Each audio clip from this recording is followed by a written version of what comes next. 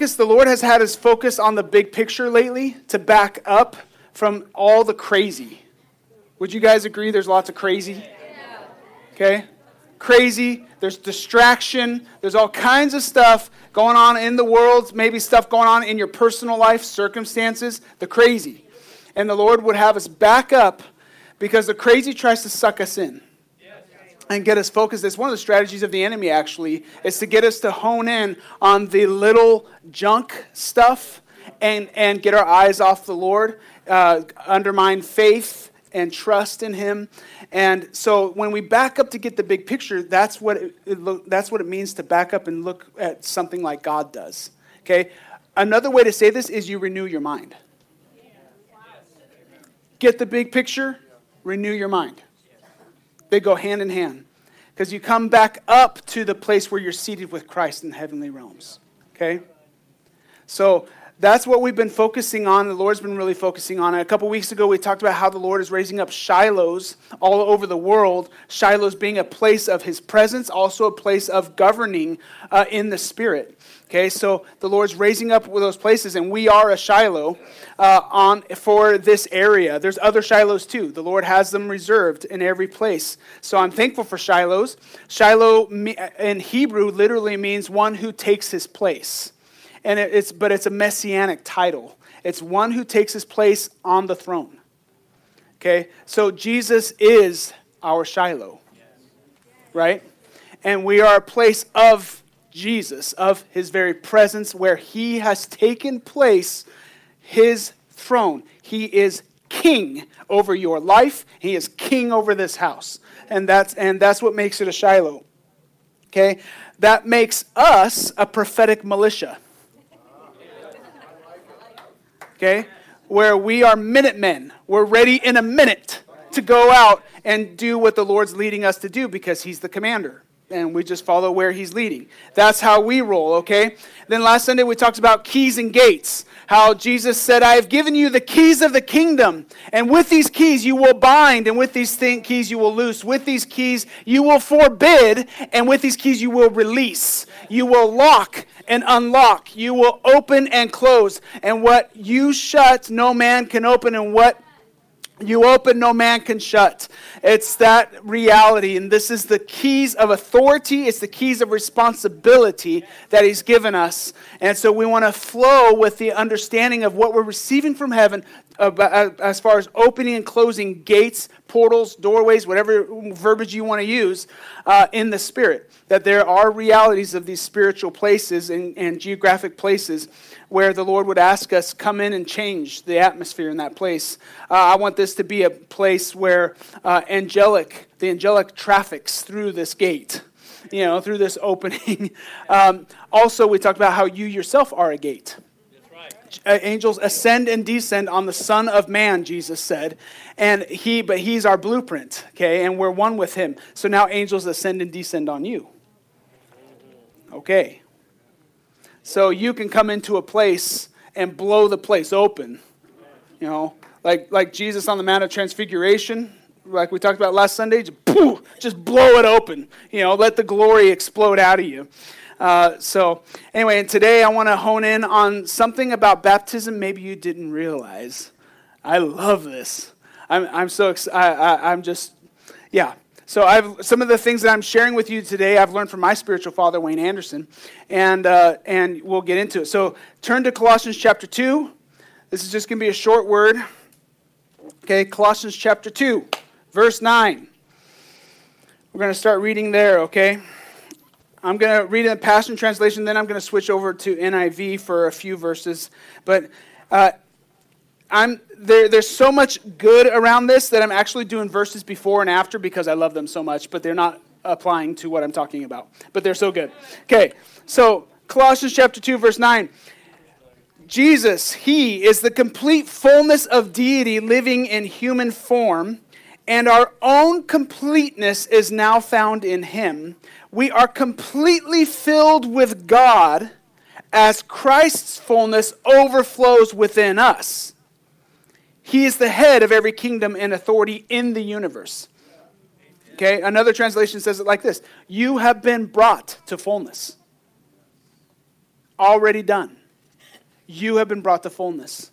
So anything in you that says, I'm lacking, I'm in need, is not aligning with the true identity of who you are as one who has been brought to fullness. That's why Psalm 23 begins with, the Lord is my shepherd, I lack for nothing. No good thing I shall not want. I have been brought to fullness. How about you say that? I have been brought to fullness. Let's say it again. Okay? I have been brought to fullness. Thank you for agreeing with God. Okay. Next verse. Through verse 11. Through our union with him, we have experienced circumcision of heart. All of the guilt and power of sin have been cut away and is now extinct because of what Christ, the Anointed One, has accomplished for us. For we've been buried with him into his death. Our baptism into death, there's the word baptism. Baptism means immersion. Our baptism into his death also means we were raised with him when we believed in God's resurrection power, the power that raised him from death's realm. This realm of death describes our former state, for we were held in sin's grasp. But now we've been resurrected out of that realm of death, never to return. For we are forever alive and forgiven of all our sins. Whew. Check it out. It keeps going. He canceled out every legal violation that we had on our record and the old arrest warrant that stood to indict us. He erased it all. Our sins, our stained soul. He deleted it all, and they cannot be retrieved. Everything we once were in Adam has been placed onto his cross and nailed permanently there as a public display of cancellation. Then Jesus made a public spectacle of all the powers and principalities of darkness, stripping away from them every weapon and all their spiritual authority and power to accuse us. And by the power of the cross, Jesus led them around as prisoners in a procession of triumph. He was not their prisoner, they were his.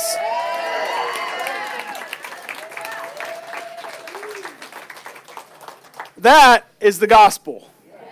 That's good news. Okay, so I want to hone in on baptism, though.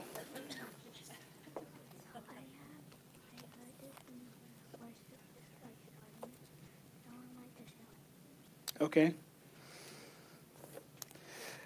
She's got a word to share, so. Are you ready? Do you want to just do it? All right. Let me make sure you're unmuted. There we go. So pause. Commercial break. Okay. So I heard this when worship started. Jesus love. Mm-hmm. I just heard this like, Jesus love. That's all through that. Yeah. That's all through. Yeah, you were hearing at the beginning, huh? That's great. Yeah, you're hearing right. That was the focus today. That's how the Lord's moving. Whew. Okay. So I want to hone in on verse 11, okay? And I'm switching over to NIV. It says, in him you were also circumcised with a circumcision not performed by human hands. Right? So who is it performed by? God. Thank you. Okay. That's not hard math on that one. Your whole self, ruled by the flesh, was cut off, when you were circumcised by Christ. Having been buried with him in baptism, in which you were also raised with him through your faith in the working of God, who raised him from the dead. When you were dead in your sins and in the uncircumcision of your flesh, God made you alive with Christ. So here's this picture that Paul's painting. He's comparing baptism with circumcision. Circumcision in the Old Testament was the mark of covenant. Baptism in the New Covenant is the mark of covenant. Okay? He's saying that baptism is that indelible mark. And what we have tended to think in America is baptism is an event. You know, something you did, it's done with, it's over. But actually, your baptism is ongoing right now. There is a mark in you. When you were baptized in water, When you're baptized in the Holy Spirit, obviously, you can feel that one. But the baptism in water still leaves a mark too. There's a watermark in you. And it can only be seen in the Spirit when it's held up to the light. You can see the mark of baptism on you. Okay? Baptism still affects you. It still affects you. And I've heard testimonies of people getting baptized and they come up and they're speaking in tongues. It's just the Holy Spirit baptized them too at the same time. I've heard testimonies where a guy went under the water. This was one that Matt Shea from On Fire Ministries shared. They were in Indonesia, I think it was, somewhere like that. And he brought a pastor with him from Calvary Chapel. And they had 500 people to baptize or 300 people to baptize or something. And so it was an all-day affair. And the first guy that gets in the water in front of this Calvary Chapel pastor, he starts manifesting demons. Right there, just screaming and yelling, I'm going to kill you, and all this stuff. From normal, touch the water, the demon starts manifesting, and the Calvary Chapel's like, and Matt says, cast it out. And he goes, in the name of Jesus, come out. And boom, came out.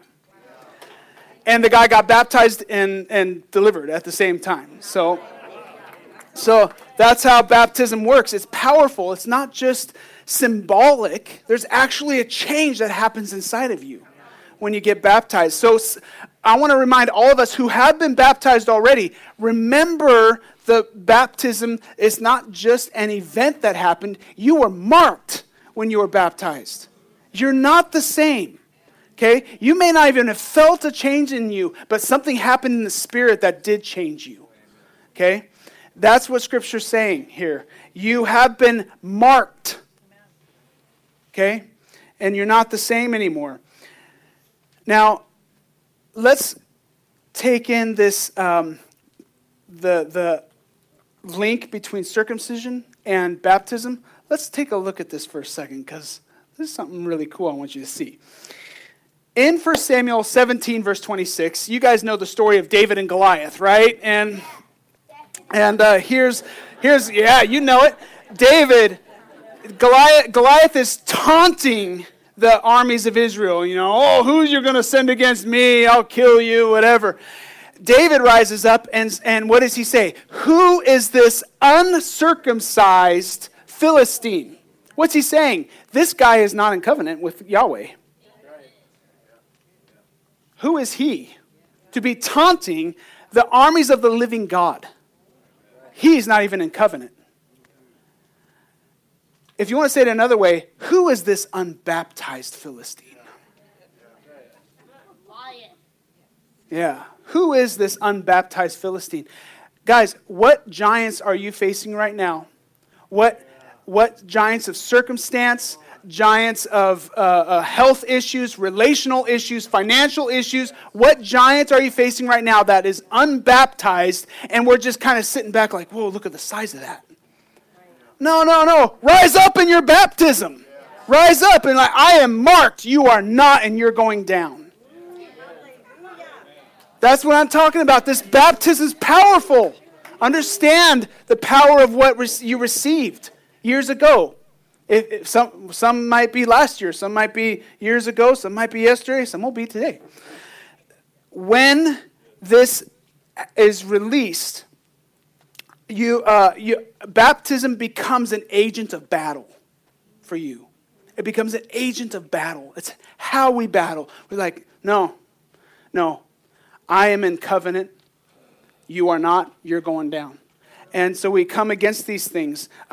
Here's another example. In 1 Samuel 14:6, Jonathan is with his armor bearer. And he says to him, hey, let's go to that garrison of the Philistines. But he says it like this. Let's go to the garrison of those uncircumcised. He doesn't even say Philistines. They're uncircumcised. Let's go. 2 of them against the garrison. But what he kept before him is exactly what David kept before him. We are in covenant. And that enemy is not. We have a relationship with Yahweh. God is our Father. That circumstance, that problem, that's not in relationship with our Father. So when am I thinking that it's stronger than me, it's greater than me? It's not. I am baptized. I am marked. Okay? Remember who you are. You're the baptized. You carry the mark. And remember who the enemy is. He is unbaptized. He is unmarked. He is under your feet. Yep. Baptism is your battle agent. So, for those of you being baptized today, now you can have a better understanding of what's really going on here. For those of us who have been baptized, you can be reminded now of who you are and what's been done in you and how it can flow through you.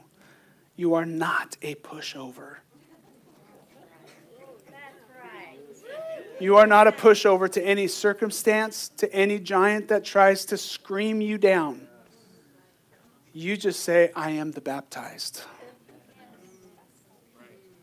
And you're going down. This is who I am. And I know who you are. Okay? We tend, when these things come our way, we tend to make them bigger than what they actually are. Mm-hmm. And so the Lord's reminding us today, no. You're the one who's bigger. Who is this dog that comes before me and saying that he can take me down? Is what Goliath said to David. But David knew. David knew Goliath was wrong. Yep, that's right. Yeah. I'm thankful they're connecting the dots for us. Thank you. Yeah, it's good. So I'm going to pray, and then and we have a treat because we're going to have the youth lead us in one more song. So we're going to the youth. If you don't know about it, don't worry about it. Okay. So, but let's pray. Let's align ourselves with our baptism. Okay? So, Lord Jesus, we thank you for the mark of your presence in us. We thank you, Lord, that those who are for us are greater than those who are against us. We thank you, Lord, that the power of the baptism that we've received is still powerfully at work within us. It is not an event. We repent for believing that, this is just an event, this is just a thing. No, this is something that changed us, that marked us, that set us free, that put us on a different level. We are covenant people. We are connected to the Father. We are not who we used to be, and we will not ever be who we used to be. We are baptized. We are the baptized. Just speak that over us right now. We are the baptized. Come on, say it. We are the baptized. Now personalize it. I am the baptized. Yep. You are marked by the Lord, by the Spirit. Thank you, Lord, for your watermark that can be seen as we look up into the light. Thank you, Lord, that we apply the power of our baptism to every circumstance, every situation that's coming against us, every way where the enemy is coming against us. We rise up against that right now. In fact, let's stand up. Come on, stand up. We rise up. We rise up. We rise up against the enemy. We rise up against these circumstances. We will dance on the chains of our circumstance. We will dance on the chains of our circumstance. They do not have power over us. They are unbaptized. They are not marked. They are out of covenant. And so we thank you, Lord, that we stand today in victory. We stand today in truth, in fullness. We have been brought to fullness. We stand in that, Lord. We thank you that all our sins are forgiven. All the blood has purchased and covered every single thing that has been written against us, and it is completely canceled. We are free.